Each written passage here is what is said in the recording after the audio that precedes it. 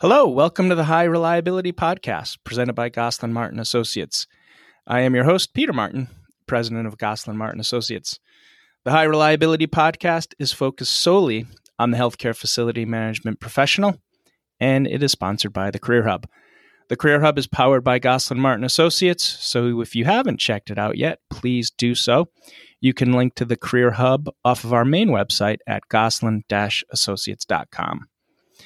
I wanted to first thank you all for listening. I really appreciate it. We have surprisingly thousands and thousands of downloads of this, and I'm really happy about that because when we started last April, I thought it would probably just be me and my wife who would download it, and my wife wouldn't listen. But anyways, I appreciate it, and I thank you for listening. And as always, if you want to download, go to Apple Podcasts or Spotify. 2 words I thought would never come out of my mouth related to anything that I would do. But again, I do appreciate you all, and thank you for listening and providing comments to me as well.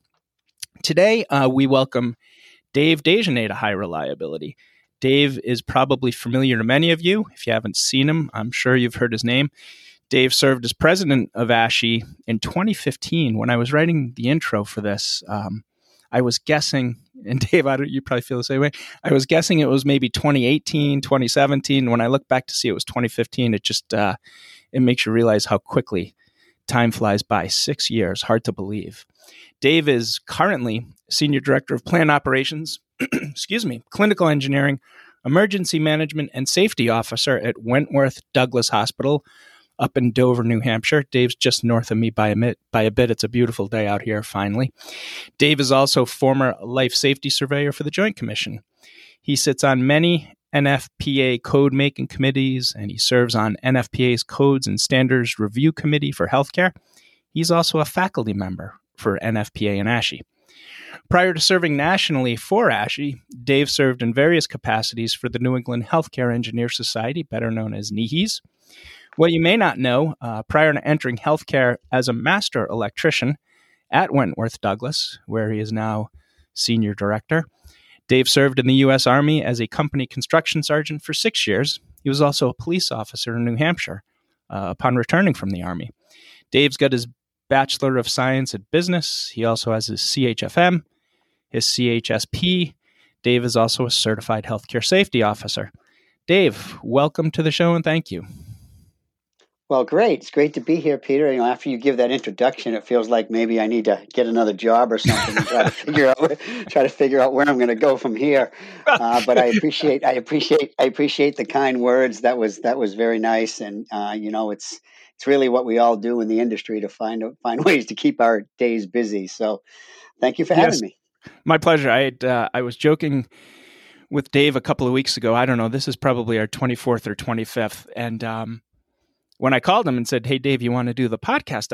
I said to him, "I can't believe I hadn't thought of you earlier." I mean, he's close. We see Dave often, and Dave is, with that career, Dave's done a lot of different things and a lot of different perspectives. And so I apologized to him. Jack and I had mentioned Dave's name a couple of weeks ago, and that's when the light went off. And I was like, you know what? I got to call Dave.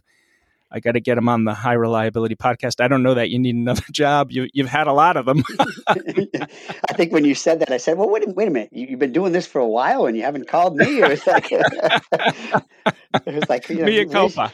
I thought we were friends here, Mea culpa. Yeah, so let's actually start with that, Dave. I mean, you've had an interesting career. You've taken a traditional and an untraditional career route. You've been an Army sergeant, you've been a police officer, you've been a tradesman. You went from manager to director to senior director. You're a teacher, a life safety surveyor, an ASHI president, an advocate for the profession relative to NFPA. Anybody who's seen you at ASHI and different things, up there speaking passionately. You've done a lot. How do you describe your career? And did you plan it this way? Did you ever envision it? Tell us a little bit about that. Yeah, so I planned it precisely down to each element. Absolutely not true. I'm impressed. Yeah, so it seems like it's really all over the page. It seems like it's not, but I'll share with you how I got to where I was. But before I go there, I would certainly say that we've talked about this in the healthcare industry for years now. I don't think anyone goes through high school and goes into college and says, I'm going to be a healthcare facilities manager, or I'm going to get involved in the healthcare facilities field. And Peter, we've been trying to change that mindset for decades now, so that young students who come up in the field are actually saying that. But that's not really how I got there. I mean, I can tell you that up here in the beautiful state of New Hampshire, I started working. My working career began at the age of 16 when I found out I could actually get a job and then do school on the side. In my mind, you know what I mean. So we School on the side. I like that. yeah, exactly. So I got my first job for a local electrician, and I became his apprentice. At that time, at the age of 16, apprentice means truck cleaner, shop cleaner. But the reality is that's where it began. And quite honestly, from that moment, I can't think of a time in my career, and many of my colleagues are the same, where I actually only had one job. Meaning, I've always had multiple jobs, if not three, maybe four in some occasions. So the short answer is so I started as an apprentice electrician in the state of New Hampshire, and finished school. I will share with you this kind of a little interesting thing is my passion for debate, which will really tie into this whole code making thing, became obvious at a very young age. And what I mean by that is that as a high school student, I I had achieved all the credits that were necessary to graduate in the state of New Hampshire as a junior. So Wow. after my junior year, and I'm not saying these were not like high level college Mhm. classes. These were, basket weaving 101 Hey. type classes. As a high school student, we're saying, okay, how do I get by and still have my job? You know what I Yep. mean? So Yep. so I took classes that quite frankly I had completed all my credits. So what I did as a junior is I appealed to the school board, and I know this is kind of a funny story, so I like to share it. I appealed to the school board, so I basically debated with the school board, saying, "Okay, if I've achieved all my credits for graduation, why do I need to come back my senior year?" Wow. And they were just absolutely surprised by that request. They said, "Well, what do you mean you don't want to come back your senior year?" I said, "Actually, I don't. What I've done is I've signed up to go into the army, and I'm asking to to not come back my senior year." And as odd as it may sound, they were like, "Well, wait a minute, you can't do that." And I said, "Okay, why? Why can't I do that? I have the credits required. There's nothing saying that I need to attend 4 years of high school.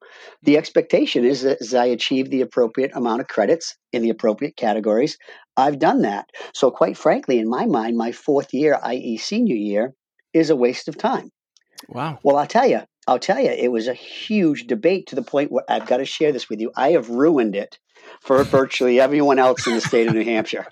So, so what I mean by that is that after they finally approved that, and I had the support of my parents, they say, "Look, you make a valid case." So I had the support of my parents, and they said, "Fine, you do not need to come back Wow. and finish your senior year." So I tell that story because that really began my interest in the advocacy world. Meaning, many of us could sit back and just say, "We're just going to take it the way things fall and just deal with it."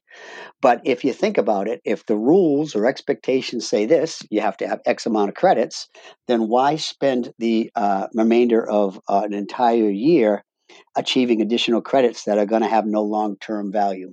That was my Wow. take on the time. Yeah. So in doing that, I then went into the army. Now, when I went into the army, I went in as an electrician because it made sense. Yeah. I was working as a part-time electrician, or an apprentice electrician. So I went into the army initially as an electrician. Not a lot of debate takes place in the army, just for the reference. I mean, you can have some short discussions with your senior leaders, but it's a very limited opportunity for debate. So my debate interest over a period of time diminished. What I will share with you though is that technically I have 6 years in the army, but if back in those days, we're talking 80 in the 80s, there wasn't any wars. Now, that's Yeah. a nice thing to say. There wasn't any wars at the time, Yeah. but because there wasn't any wars, the political environment was really focused around downsizing the military of the United States. So what happened is they came to me with an opportunity, and they were trying to get many of the service members to actually convert over to the reserves. So you're still the same Army status, but what that did is it puts you on a more of a part-time basis is the term I'll use. Towards Hmm. the end of my time in the Army, they asked, and I said, well, if I convert over to the reserves, that means I can get another job. You know what I mean? So it really tied into my theory of rounding, of having more jobs, like more than one job throughout a good portion of my career. So towards the end of that, I converted over to the reserve as part of the downsizing military program, and then I went back to working for the electrician. So now I'm working for an electrician as an apprentice still, and I also have a part time job, I'll call it, in the Army. So again, two jobs. Yeah. So then what happened? Then what happened, which I thought was kind of interesting, is that the opportunity came up where I had put my apprentice time in, and I was able to qualify to become a journeyman electrician. So I studied, I took the test, and lo and behold, I became the state of New Hampshire's youngest journeyman at that time. How And the old were rules you? have since. At the time, I was roughly about 19. Wow. Yeah. Jeez. So, and I'll also share with you, Peter, that the requirements for journeyman training at that time was much less. You didn't have to have X amount of hours. You know what I mean? So it was the apprentice program since then has revamped significantly, which means that I'm pretty much convinced that nobody will ever break that record as the youngest, because they've changed the rules and you can't. So again, here's an example of they changed the rules after my high school experience because I challenged it. Yeah. They changed the rules after my journeyman's experience because I challenged it.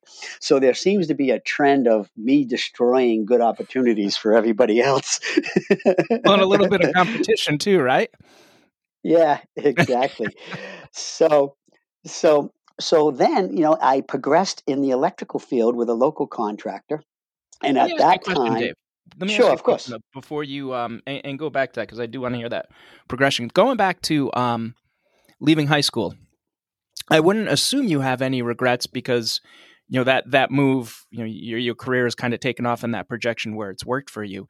But are there any regrets? Not that you did it, but is there anything looking back in retrospect that you regret you either didn't do or didn't happen for that 1 year? Yeah. So I would say the only thing I would regret. So I didn't find any value in high school. That's Hmm. just me. I did not Yeah. enjoy it. Yep. My what I did was I was an avid cross country runner, Yep. and as my junior year, I had already captured the high school record for that sport at that time. So I had accomplished that. So the short answer is I think what I missed is where I could have gone from a athletic ability. Where Hmm. what could have happened if I'd have stayed there as a senior and continued to compete in Hmm. cross country running? I'd already gone to the states. I'd already gone to the regionals. I'd already done all that. And it's kind of funny that I like to share with people. There was a local runner who I competed quite regularly against. Um, and that individual runner ended up going to the Olympics. Now I have to Oh, share wow. with you, I competed against this runner, and she was a female. So I was competing against a female who went to the Olympics. But anyways, Awesome. that was so I say to myself, well, if I'd because you wouldn't qualify for any of that, Peter, if you didn't go through your senior year. So that's Okay. the only thing I would regret, is that That's I good. I That's I good. I kind of Yeah. missed that. Yep. Yep. So you get on that master electrician track. You're working. You're working, and then I interrupted you for a sec. Yeah, so from that point, I I I ended up thinking that, okay, well, maybe the police would be my career path. Hmm. Mm-hmm. In New Hampshire, like many rural communities, there's very small towns. It was a local town that was very small, and they indicated that they were looking for a police officer. So I said, well, I'll give it a try. I'll go in and talk. And when I went for the first time, I didn't get the job offering. What I got was the job offering from what's called the animal control officer. So I'm saying to myself, okay, well, I have this passion to be a police officer. I'm thinking I might, but I can't do it. But then I said to myself, well, what's wrong with animal control? It gets your foot in the door, and it's another job. It's another job. So that means I'll now have. So at that point, I had electrician full time, Army part time, and animal control officer on a side. So I'm saying to myself, okay, let's give it a try. So we tried it. It materialized into about a year later. There was a position open, and because I had got the foot in the door, and you know, based on your career, how important it is to get your foot in the door. Right. I mean, the reality is you want to make a name for yourself. Yep. I was a little concerned that I was making my name for myself picking up stray dogs, but the reality is that it's a task that needed to be done, yep. and it gave me an opportunity. And then, so I became a part-time police officer initially. So then I became very obvious that I had to make some type of a decision because right. I can't have too many full-time jobs. So I took a little bit of time away and worked as a police officer full-time, so that I could get the background behind me for about a year and a half, 2 years. And then ended up, once I had done that, I went back to full-time electrician. So between it all, I was a police officer part-time. So my police officer career was about 10, 12 years in a capacity of part-time and full-time in a real small community that I was born and raised in. So it was very enjoyable. Yeah. Wow. Let me ask you, just going back to your animal control, what was the scariest or strangest animal that you had to pick up in your animal control career? So I didn't pick it up. I shooed it away, and it was a cow. So it's not easy to pick up a cow, but and this is kind of embarrassing, quite honestly. This is, if you think what are you about going to do though? It's a cow. If you think about it, the animal control officer really backs up all the police officers, law enforcement officers who don't want to deal with things. Mm-hmm. So the most common was dogs, obviously stray dogs, but the cow thing was kind of unique. There's a cow in the middle of the road, and he'd made I really didn't verify whether it was a he or she, quite honestly. It made their mind up that didn't want to move. So that's kind of like a joke that I always tell the family. I shoot cows, which is probably a perfect career if you're in that field, but I really wanted to be a police officer. Excellent. So you were going. I kind of popped in again. No problem. Talking about that progression. So you're moving out of Go right ahead. So I ended up going back to full time as an electrician, part time as a police officer. So because I didn't have enough going on, myself and a couple other police officers opened a side business called the Paddy Wagon. Appropriate name for police officers. And what this was is it was like a takeout trailer type thing where we'd set it up in a parking lot and serve hamburgers, hot dogs, and those things on the side. I have no idea why we decided to do this. I thought you were driving to bars picking people up. I thought you were like an early Uber. No, that would have been an idea. No, so this was the food service industry that was, it was really a thing. And we say to myself, well, why did we do that? But I tell you this story because one of the police officers that was part of that left his police career and came to work at the current hospital that I work at right now. And when he came to work here, it was shortly thereafter. He said, "Hey, look, Dave, there's an opening here for an electrician. I think it's a great opportunity." So that's actually, I didn't seek the job, the electrician's job at the hospital that I work at. But I'll share with you, I was getting relatively tired of doing electrical work in the field. I was getting bored with crawling around in attics on the residential side and those things. So I was looking for a more clean, more high tech path, and the hospital seemed to make sense. So when he said the job existed and basically said, "Dave, I'm telling you, you're going to be a shoo-in. They're going to love you when they talk to you." So he actually convinced me to apply.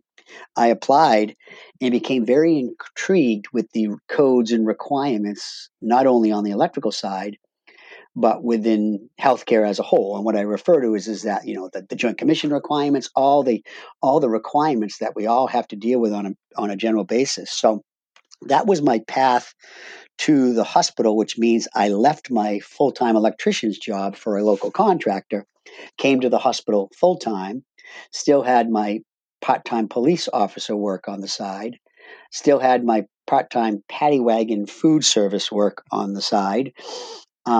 And that became, and at that point I was just getting out of the Army Reserve element, so that was going off to the wayside. So I still at that point was down to, three general items.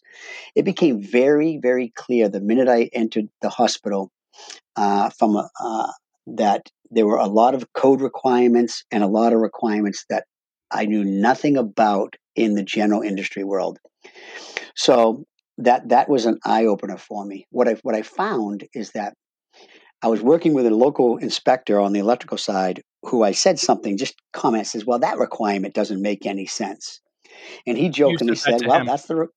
Yeah, I said that to him. Yeah, he was enforcing something upon me that I said that doesn't make any sense. And he said, "Well, you may not think it makes any sense, but if you don't like it, it's nobody's fault but your own." And I said to him, "What do you mean by that?" His name was Jim Maxfield. And he said, "I said, what do you mean by that?" He says, "Well, codes are made by the people. And if you don't like it, put a code change in." Yeah. And I'm going to be very honest with you. That is the first time I had ever even thought that you could affect code, that you could change code, that you could do it. So I got to be honest with you. When he said that, I said, "Well, it sounds like graduating from high school as a junior." So I jumped in, I put a code proposed change in, and it had to do with being able to fish wires down a wall. Wasn't a big dramatic change, but it was a change that I thought was stupid.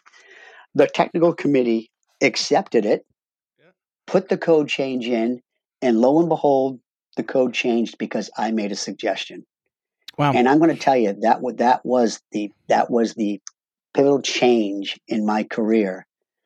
That if somebody who just entered the healthcare field didn't think something was good could put a change in and the committee would accept it, it works. This is a system I want to be part of. So a couple of That's things where my on that. code development began. Yeah. Were you, would you say that guy, the inspector, Jim Maxfield? Yeah. Wasn't it's interesting. I mean, when you told that story, and I'm sure many people who are listening can connect to it. I've seen you talk at ASHE and at NEHE's, especially what was a couple of years ago when you were in your advocacy with the NFPA and making change. You've taken that speech and I've heard you say that to people. And so it's, as you look back at your career, how impactful that gentleman was, because that's a message that you've taken. And I've heard you challenge your peers. If you don't like it, do something about it. Correct. And you Correct. consistently deliver that message. The interesting thing about that gentleman is he's still in the inspector field, but he was my apprentice when I was in the electrical field. Wow. But he was right. He was absolutely right. He just went a different path before I did. So he was an individual that changed, and there was another individual that clearly changed it. And I've used his term in the past. His name, he's no longer with us, is Rick Bowen. He was the director here at the hospital that I am when I came to work here. And that story really made the difference. So now I've learned, okay, you can make code changes. He really forced me to put my money where my mouth was, for lack of a better term, in that back when he was the director, as the electrician, he would come to me virtually every year and say, "Dave, you kind of like this code stuff, and I'll be honest with you, I'm not a big fan of it. This is what I need you to do. I need you to look at the new code that is coming out, and I need you to let me know how much more money I need to put in the budget for next year to cover the code changes." And I did that. I did that for a few code cycles. And then I started saying, okay, this doesn't make sense, because I would see the budget go up every year. I'd see us justifying the budget go up every year. So I finally said, well, why are we just reacting to the code changes as opposed to trying to have an impact on them. Mm-hmm. So I put a package together, Peter. I went to him. I said, "Look, Rick, I appreciate your support, but I want you to think about this a little differently. What if rather than we just put a budget together that increases every year, what if we work together, convince our executive suite that we don't want to do that any longer? We want to spend some money to get involved in the advocacy effort, and that money would be short dollars in compared to the savings that we may have over time. And we would commit that if we do that, we will not be raising our budget on an every year basis. We'd be actually potentially holding it still or reducing it." And he said, "That's kind of a bold statement. You're saying we're going to go into this saying if we do it, we're going to change the paradigm of just raising the budget every year because of codes. We're not going to say that anymore."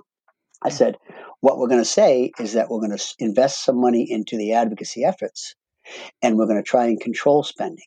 And, I'll be very honest with you, that was at the time where healthcare was in this control spending mode. As you know, healthcare for decades was just raise money, keep raising the budget. Yeah. And then we behind all the general industry had to find a way to start saving money. So he bought into it. He said, "Do what you need to do." He convinced me to get involved in organizations like NIHES. He convinced me to get involved in organizations like ASHI, and he convinced me to get involved in the code development process that would be on the NFPA as well as the FGI world. And that was it. Once I did that, I was there, and that was the significant change in my career path was Rick Boeing having confidence in the pitch that I gave him that we could be successful. And I would suggest we have been, in my opinion. Yeah. It's interesting. You mentioned it. I just, the very first question, like, did you plan your career this way? No, you don't. But yet when you look back, you can see how every building links block connect. leads you. Exactly. Right? Exactly. And as you're talking, you communicate well. You're a confident speaker. I didn't know that about your debate, but you can see where the debate comes from, from when you're 16 years old. But yet, so you've got those soft skills, you got those covered, right? But when you went in front of, I'm imagining you're somewhat new to healthcare. You're somewhat new to healthcare in the electrical capacity. You're going in front of the NFPA. You're advocating for a change.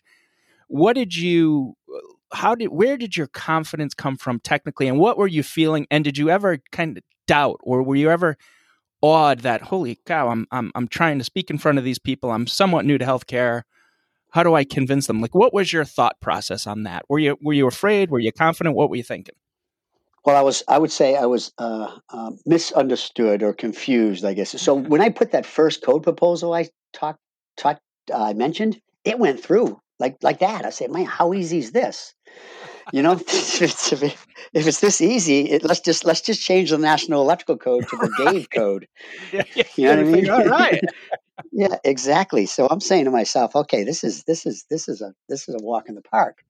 Unfortunately, it's not that. And the reality is that when I began the process, it became very, very obvious. You win some and you lose some. And at the end of the day, you got to not look at it as winning and losing. So my confidence was in that, well, I did it once.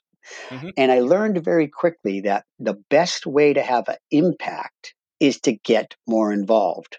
So the example that I used was just, I put a proposal in and the committee accepted it. Okay. Well, how do I have influence over that committee going forward rather than just my debate? The obvious answer was become part of the committee. Yeah. Because if you become part of the committee, you have multiple forums where you can make your case. And the committee, quite honestly, is the first process, Peter, that raises their hand and say, yeah, we like it. So if you're on that, you can influence the committee members directly. And then if that doesn't work, you then can speak in front of the entire body. So I took that philosophy and I took that confidence I got from that first code change that I ever did.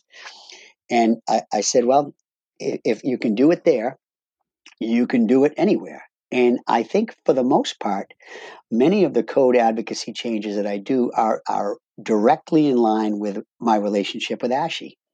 because as I progressed through the national level from New Hampshire president to NEHE's president up to ASHI president, I began to align myself with the industry. And as I aligned myself with the industry, it became very obvious that there were many like-minded individuals who were saying that same thing about that's a stupid code. Why do we even do that? And then I began saying to people, and for some reason, when I say it, I don't think it comes across as nicely as the inspector who said it to me. Look, if you don't like that code, it's nobody's fault but your own. And I live and breathe by that. If you don't like the code, don't complain about it. Put a proposal in and advocate to change it. Mm-hmm. And that's the way it works. That's what makes the whole code process worthwhile. And we've talked about controlling your destiny. We can talk about that a little later if we have time. But that's really what it's all about. It's don't just sit back and take what's handed to you. It's manage it. Yeah. Well, I was actually gonna say that because you and I had talked about that previously. That Dave gives a seminar called Control Your Destiny. I've seen you do it at the ASHI Annual. I've seen you at NEHE's provide it. It's a great session. And as I listen to you talk, you live that. You live controlling your destiny. What is control your destiny, and how does an FM professional, especially these days where there's so much uncertainty, how do they control their destiny? What advice would you provide an FM person trying to control their destiny?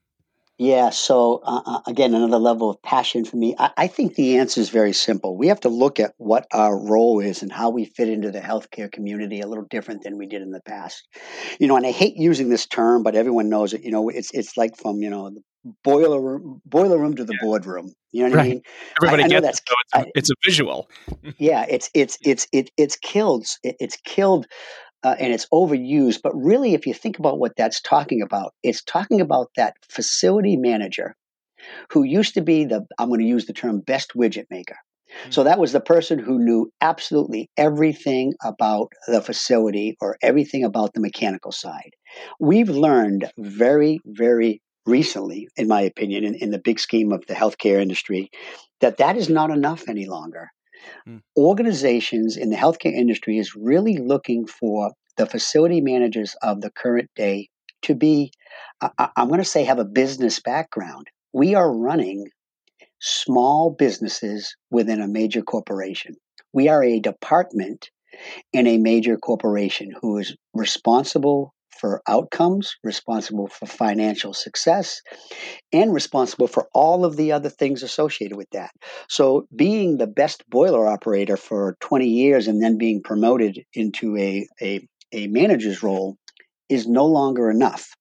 So my point I'm getting to is that if we are to control our destiny and we are to manage costs and we are to understand the code's requirements that exist, the best way to do that is to be involved in the code development process because when the codes are coming, you have input and you can impact it. I always share the story in that Control Your Destiny discussion about, okay, let's just look at it from this perspective. If the state was going to pass a new tax on a hospital, I guarantee you that every hospital in that state, the CFO, would be at that meeting. Yeah. And they would be advocating, no, you can't pass a new tax because this is what it's going to do to us. It is virtually no different in our industry. If the codes are going to pass new requirements that are going to cost facilities more money, then it is our job. It's an expectation, and if it isn't, make it. That you're at the table and you're advocating, don't do this. A, it doesn't provide an additional level of safety. B, it's not necessary in the healthcare world. And C, it's going to impact the cost of healthcare. So it's really taking that mindset of I'm not just the best widget maker anymore. I'm a business person. And in my role as a business person, I have to have a competency and skill set around building systems. But really, I'm running a financial business and it needs to be successful. And part of that is reducing costs. So I said reducing cost. That's very different than cutting. So for decades, we always got beat up. When an organization is in financial stress, what do? They go after the non-clinical departments. This is my opinion, in my opinion only. They go after the non-clinical departments, and they say, I need you to cut by X%. Yep. I'm saying, no, let's do it differently. Let's choose our destiny. Our destiny is I don't want to cut staff. What I want to do is use tactical ways to reduce costs in a different way. I don't want less people. I want less costs. And the way I can get less costs is to get involved in code development and reduce those costs. So it's really about choosing your destiny. You can just take what's handed to you, or you can craft what you want. Does that make sense? It does. It does. How is that? Excuse me. Sorry. How is that message received today? Like a year into COVID, your message, and I agree with you 100%, reducing costs versus cutting costs, because you can only cut so much. How is that message received today from the people at the C-level that you're interacting with? Has it still been effective, or are they saying, we got to cut Dave? No, we got to cut Dave. We have to cut Comet Dave. Well, that's possible as well, I guess. But luckily, I have a couple jobs I could go to if I had to. That's great. Great succession planning. You've done your own succession planning in multiple paths. I think what we're experiencing right now might be a little premature, and what I mean by that is I think in the world of financial means for healthcare, it's and this is my opinion only. Again, I know I always kind of put the disclaimer out there. I think it's going to get worse before it gets better. And the reason why I say that is that I think right now many of us are still dealing with how we have to manage through this COVID. COVID's not over. The financial burden from COVID is not over. Yeah. We've been given. I'm not going to use the word a free pass, but we've been given some latitude about, well, what are you going to do? You got to manage this pandemic. A year and a half, 2 years from now, the pandemic's going to be gone, and we're going to have all these lost dollars that are not going to be able to be recouped. And I'm not trying to minimize this pandemic by any means, but there's virtually no money in COVID. Right. What happens is that we've all lost a tremendous amount of revenue based on not doing surgeries, not doing a variety of things. Yep. I think many major corporations have gone into their piggy bank, and they've ride the storm out. Eventually, that we're going to be past riding the storm out. And there's going to be an expectation at a higher level that the financial expectation returns back to normal and maybe even increases. You know what I mean? Yep. I think many of us are not there yet, Peter. But I agree with you. I agree. So what that means is that it's going to be, in my opinion, even more important that we find innovative ways to have cost avoidance or reduce cost, not by reducing people. Because I will tell you that the most important resource, and this may sound kind of corny, in a healthcare organization is its people. That's just the way it is. And to reduce that is not the right approach. Let's find other ways to get in the financial state we need to be. And I use the term cost avoidance. Let's avoid costs that we don't need. Yep. No, absolutely. You've talked a lot about your advocacy relative to the NFPA. Is there any, what are you working on from an advocacy perspective, or is there any, what's your challenge now as it relates to NFPA code? Is there a current one? Yeah, so what's interesting is for those of you that don't know, every code, at least on the NFPA world, gets redeveloped or gets republished or reworked every 3 years. So I've created a model where I have job security. What I mean by that is that every 3 years they develop a new code, and every 3 years there's all kinds of new proposals, and it's another bite of the apple. So this doesn't go away. So many people that I talk to about the code development initiative, they're like, "Well, why do you bother, Dave? Because we know in the healthcare world, the Joint Commission and CMS." They're so far behind. We're currently on, the 2012 edition. Yeah. Why are you wasting your time? And my answer is very simple. If you recall, you've been in the industry, we went from the 2000 edition to the 2012 edition. That's 12 years. Right. That's going to happen again. And when that happens again, we got to make sure that whatever code they grab and use is good. So I'm saying it's like we're doing a lot of work up front. We don't know what current code they're going to pick when they pick it. Irrelevant of that, we got to make sure they're all good and they work for healthcare. So everything we do today is like money in the bank, in my opinion, because what's going to happen is they're going to pick a code, and when they pick that code, I'm going to lay my head on the pillow at night and say that code's good. It's okay because we worked all this time to get it where it needs to be. So the short answer is that every 3 years I get a fresh start in my activities, and we all get a fresh start, and it changes. So the big issue, I tell you, I shared with you at the beginning. I'm on the FGI guidelines as well. Yep. There's a lot of talk around, and I'm going to use the term knee-jerk reaction here. COVID has changed our world. Yeah. It was a pandemic that, at least in my career, I never thought I was going to have a command center. So we mentioned I'm in charge of emergency management here at the hospital. I never thought I'd ever have a command center that would last over a year, and it has. So we got to look at that and just make sure we're not making code changes that are not based on science. Yeah. This was a pandemic, once in a lifetime. Doesn't necessarily mean you have to take the code books, rip them up, and write a new code book. And that stands true for the FGI guidelines as well. There's a lot of suggestions and proposals about all kinds of new requirements that may be put in place in direct response to the pandemic. So I think our path of work around that area is going to grow over the next year or so. How do you, it's interesting you talk about the knee-jerk reactions because we see them daily. I mean, I think through social media, everything's knee-jerk these days, and that's not a political statement or social, it just is.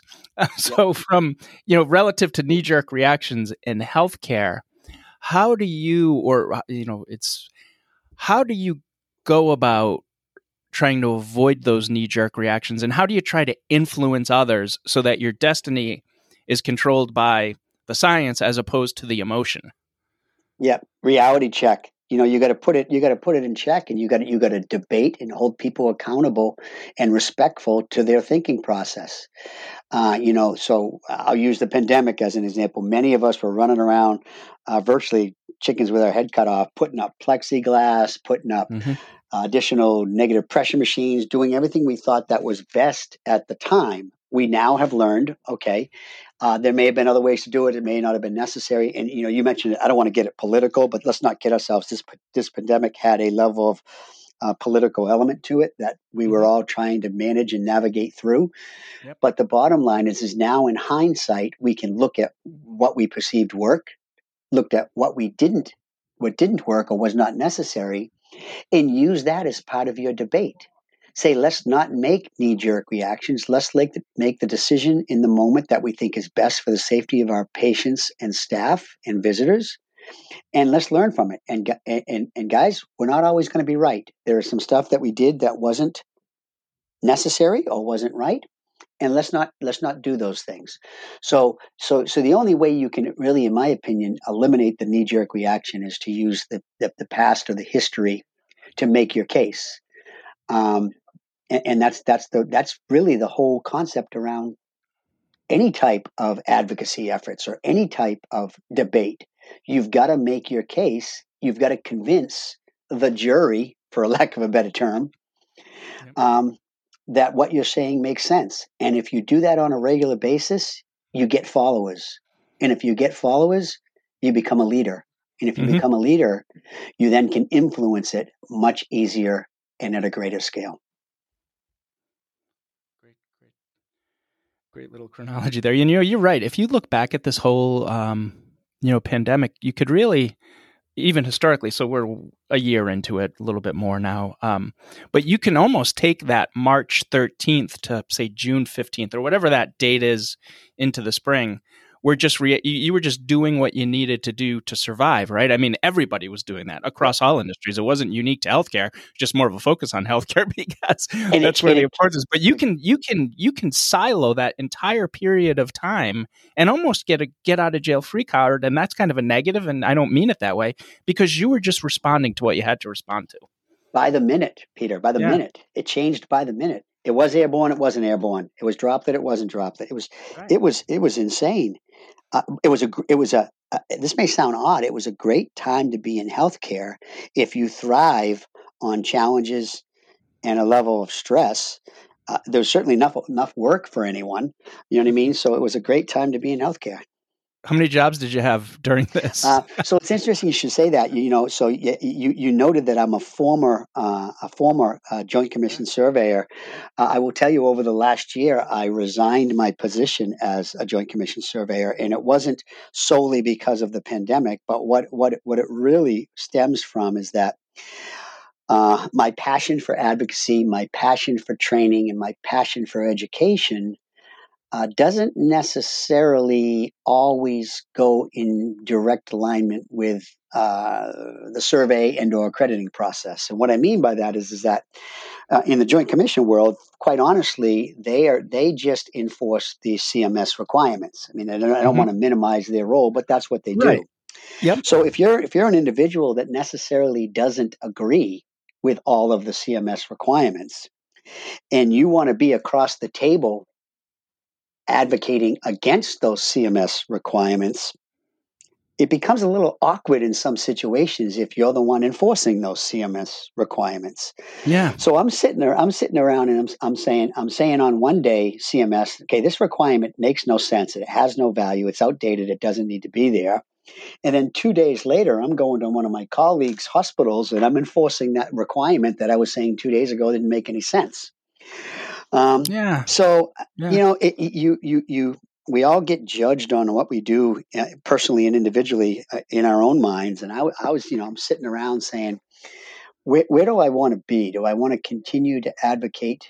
And, when I found myself having to, I'm going to say it, bite my tongue in some situations and not speak out in scenarios that so that I could be respectful of the what I did. So I decided the opportunity was the COVID. There wasn't a lot of work. I like multiple jobs. There wasn't a lot going on. I decided that the time that I'd spent with the Joint Commission was amazing. I learned a lot. I had great experiences. I like to think I educated people as I went out and did the surveys. But the reality is that ability to educate was becoming less and less available to me, and the ability to force compliance was becoming more obvious based on the CMS requirements. And I don't mean that in a bad way for the Joint Commission. They've got to do the job that they're hired to do.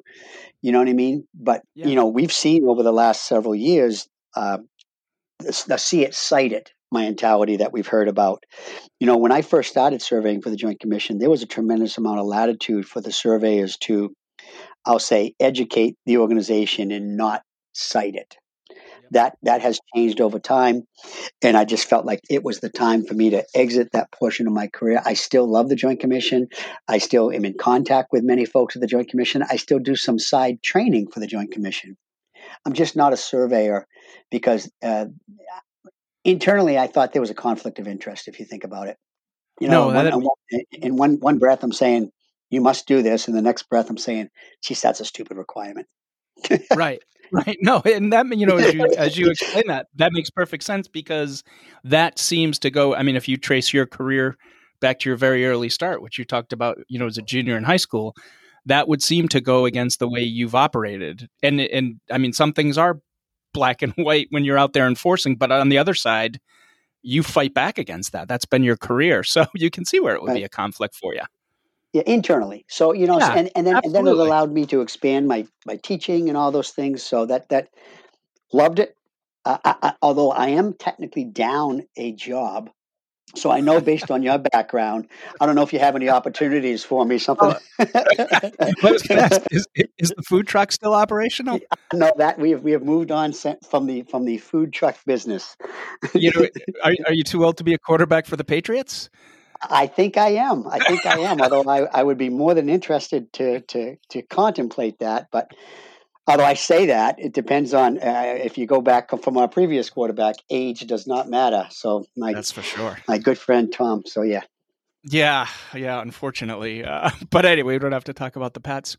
Next quarterback, I am talking to, just in case you didn't catch at the beginning, Dave Desjardins. Dave is currently Senior Director of Plant Operations, Clinical Engineering, Emergency Management, and the Safety Officer at Wentworth Douglas Hospital in Dover, New Hampshire. Just a couple more questions for Dave. It's been a great conversation. Dave, one of the things, when you see and when you hear ASHI presidents, they're visible. And, people know what the ASHI president does for the most part. But what's something about that role, being the ASHI president, that most people wouldn't know about it? Was there something you learned or something that was surprising to you? Or what's something people wouldn't know about being the ASHI president?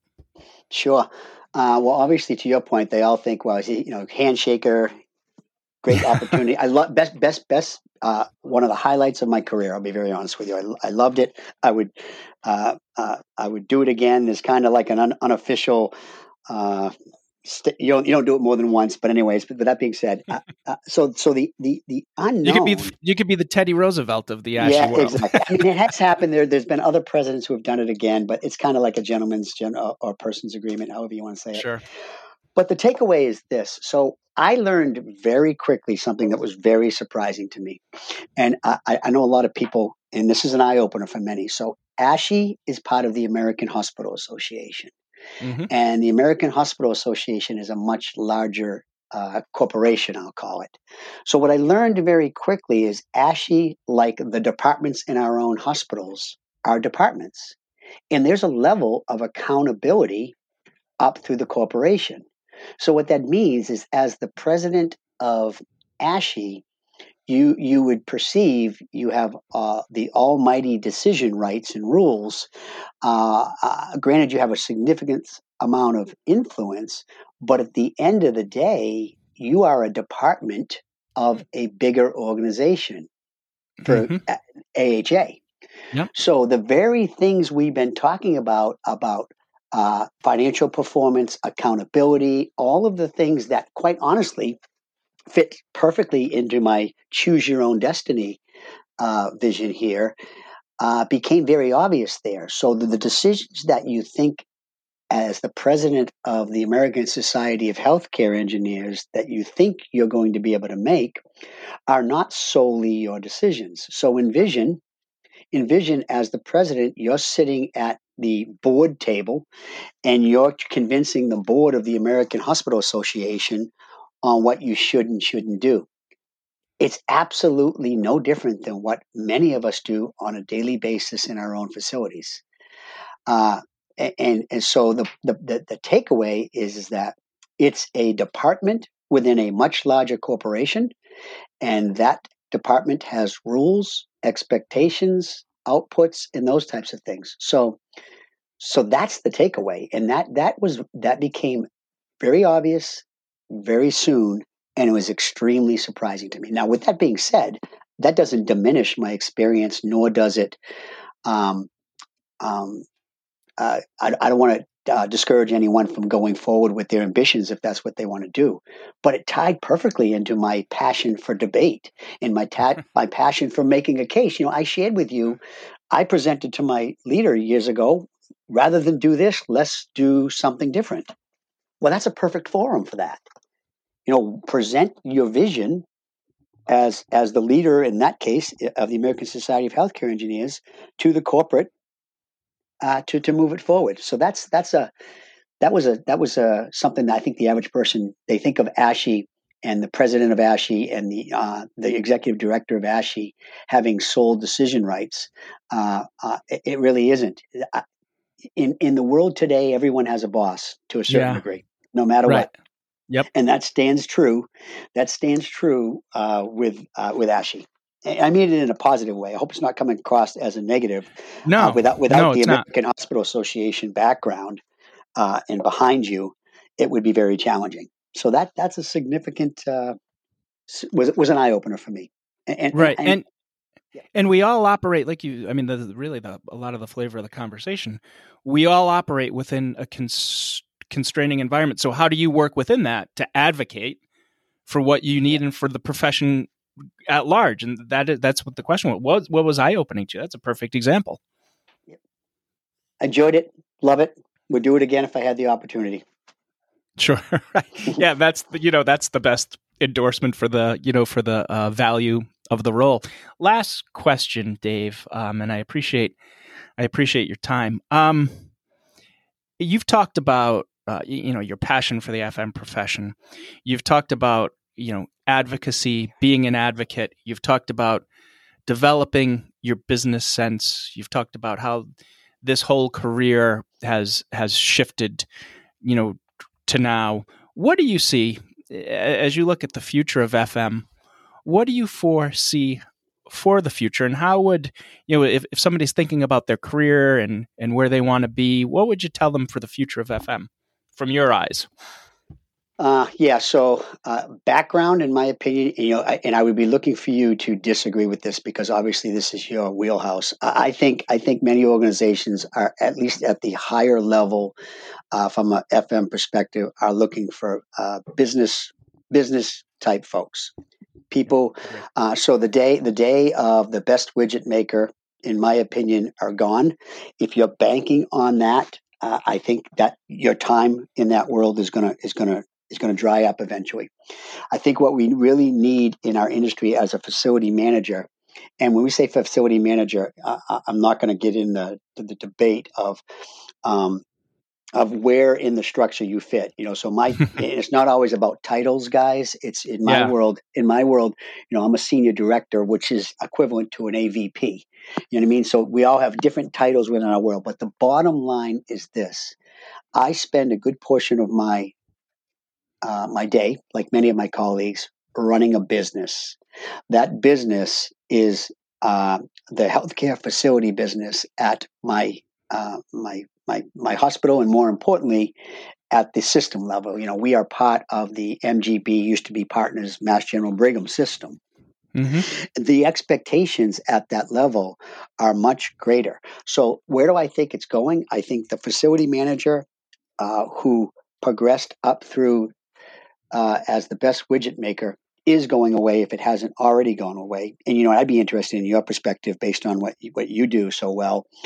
Is organizations are looking for people that have the ability to lead and lead from a business perspective. And I shared with you kind of a statement I made earlier that the way you lead is you get followers, and you get followers who believe in you and believe in the path in which you're trying to take them. Now that sounds kind of like, it's not like we're going to war and everyone has to follow me, but the reality is that you have to earn the respect of the people that you work with. And that, quite honestly, most people in healthcare we're finally starting to say healthcare is a business. There are healthcare organizations going out of a business, no different than every other private sector has been dealing with it for decades. We're seeing it more and more. So we've got to treat it as a business, and we've got to manage it as a business, and we've got to function as a business. And it becomes less important for at least in people in our facility manager role, how often you change the filters in the air handlers. That type of discussion has to take place at your technician level, and we've got to shift the role of the facility manager to an elevated role. So if you think about that, that's what we've been talking about all along. What we've wanted all these years is we want a facilities vice president. Well, you can want it, but if you're not thinking in the same way from a business perspective, then you're not going to get it. So my short answer, if that ever exists, when you ask me a question, i.e. a short answer, the reality is that the focus as a facilities manager needs to be less widget wise, meaning filter changes, air handler compliance, all that, more strategic business thinking. And then when we do that, we can't do both. We have to have strong leaders below us that can manage those, and that becomes their career path. And if you think about it, that's really my career path in a nutshell. I progressed up through the organization. I, in my opinion, changed my thinking process. I adapted to what made sense at the time. And, we didn't even get to talk about my education, but all my education, that I have at this point was all done nights and weekends. So I was working full time and doing college classes on the side, yet one more thing. So, So that's where I see it. That's where I see it going. And then you decide to what level of the organization or what level of your career you want to be, Yeah. and that gets you in the right path. No, you touched on so many good things. I would just say the first thing, relative to titles, and we tell people that all the time. I mean, I think, if you maybe 10 years ago, people are fixated on titles, but with, your organization is a perfect example of it, where you grow into these systems, and there's just been title flattening where AVPs are senior directors, where facility directors become facility managers, where VPs, right. VPs are eliminated. So you really do. And when we work with HR departments, we tell them all the time, you have to look at what they do. Don't look at that title, because these days titles are a dime a dozen and they're washed out. It's really on the responsibility side that's where you need to look into. Relative to your comment about the skills, again, you're right, and I always like to talk to people. I mean, Jack and I will sit around talking about this. What's the appropriate technical skill you need versus the appropriate soft skill / leadership communication. Like you said, if the technician is going to need more technical than your VP, but if your goal is VP, you're going to see your skills, your skill allotment, it's going to change as you rise within that organization. What do you think, Dave? I said it was the last question, but give me a minute on this one. What do you think relative to take a facility director? And I know we just talked about getting rid of titles, but I always like to ask people who are, working in it daily, what do you think at the facility director level, the appropriate balance between soft skill versus technical skill is? Yeah, so I'll be very candid with you. I don't know if we necessarily agree on the term soft skill. So in my and that's okay, and I don't mean it in a bad way. So soft skills to me are interaction. I'll call it HR, personal communication skills. Those things. I believe the business aspect, the business, how to run the business, the financials. I look at those as a technical skill. I agree. I agree with you. Okay, perfect. I just think it's a little different. It's a little different than the technician that we're used to talking about in the facilities world. So agree, I'm going to tell you, people kill this. You have 20-80% rule, but the ability to manage your people from an HR perspective when you reach a director level becomes less, in my opinion, because quite honestly, in most cases, you have a structure below you that they're managed, supervisors, managers, those types of things. However, the ability to communicate and the ability to have a can-do attitude and not come across as negative and you can't do is a skill that you have to have, because I have customers. My customers are every other director, AVP, or CEO in this organization. I've got to be able to articulate and communicate my vision to them. And I cannot be a no person. I cannot say, I can't do that because I don't have enough people. I can't do that because we don't have money. Those words should be forbidden, and you should never be able to use them, because I can tell you, if you are sitting in a meeting with high-level executives in the organization and you are coming across as a person who cannot get things done within the constraints that you have, they're going to find somebody who can, in my opinion. Yeah, and we hear that all the time. I mean, that the messaging, the no is an automatic turnoff. You've got to find ways to get it done, even if it's not completely what somebody needs. And COVID was a perfect example. Yeah. So the short answer is I think in our role, it will continue to evolve, and we're going to have to be more technical. I use technical, i.e., business savvy. There is the soft skills, but I also would make a pitch that the ability to communicate effectively and the ability to communicate respectfully to all levels of the organization and have very candid but respectful conversations and be respected for that and not come across as a negative or a Dave Downer is a skill as well. I don't know if it's soft or technical, but yeah. So I think, and I think that would be a soft one. And it's interesting because I think the difficulty with that business skill set is really it's technical, and it might be a skill set that a lot of folks aren't comfortable with if you've grown technically. And then you've got to be able to take that technical component, that business component, and you've got to complement that with the soft skill, the communication, the ability to influence. So, if you think traditionally, those are two skill sets that you haven't always been called on to have, but within the last, 5 years, I don't know how many, 5, 6, 7 years, 10 years, increasingly, you need to combine them. And it's outside of that realm of straight technical air handler, boiler, HVAC. So I go back in the day when you used to go to your budget session, you say, well, I need a new boiler. And the CFO would say, well, why do you need a new boiler? And you say, because it's old. Yeah, right. And I know what he's thinking. He's sitting across the table saying, well, geez, I'm old. Do you need a new CFO? But you follow what I'm saying? I mean, absolutely. Because it's old is not adequate. You've got to have the technical. It's not an answer. In fact, it's insulting to them, in my opinion. So you've got to have the technical know-how to make a case. Look, we've had failure rates. This is the end of life. All of the elements that you got to put into that package and sell it. No different than selling.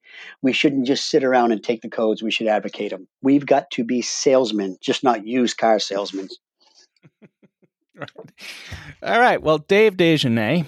Dave is the Senior Director of Plant Ops up at Wentworth Douglas Hospital in Dover, New Hampshire. I say up in because he's north of me. For some of you, it may be over in. Dave, I thank you for your time this morning. Great conversation. I enjoyed it. Yeah, I loved it. Anytime. Always good to talk with you. Just want to be first next time versus the end. I'll tell you what, though. You are the longest podcast, so you've got that. Right, so there you go. You know about me. I've got to push the envelope, and I always got to have something different. So that's great. That's great. I appreciate it. This is Peter Martin, Gosselin Martin Associates. Thanks for listening to the High Reliability Podcast, and we'll be back in touch soon. Have a great day.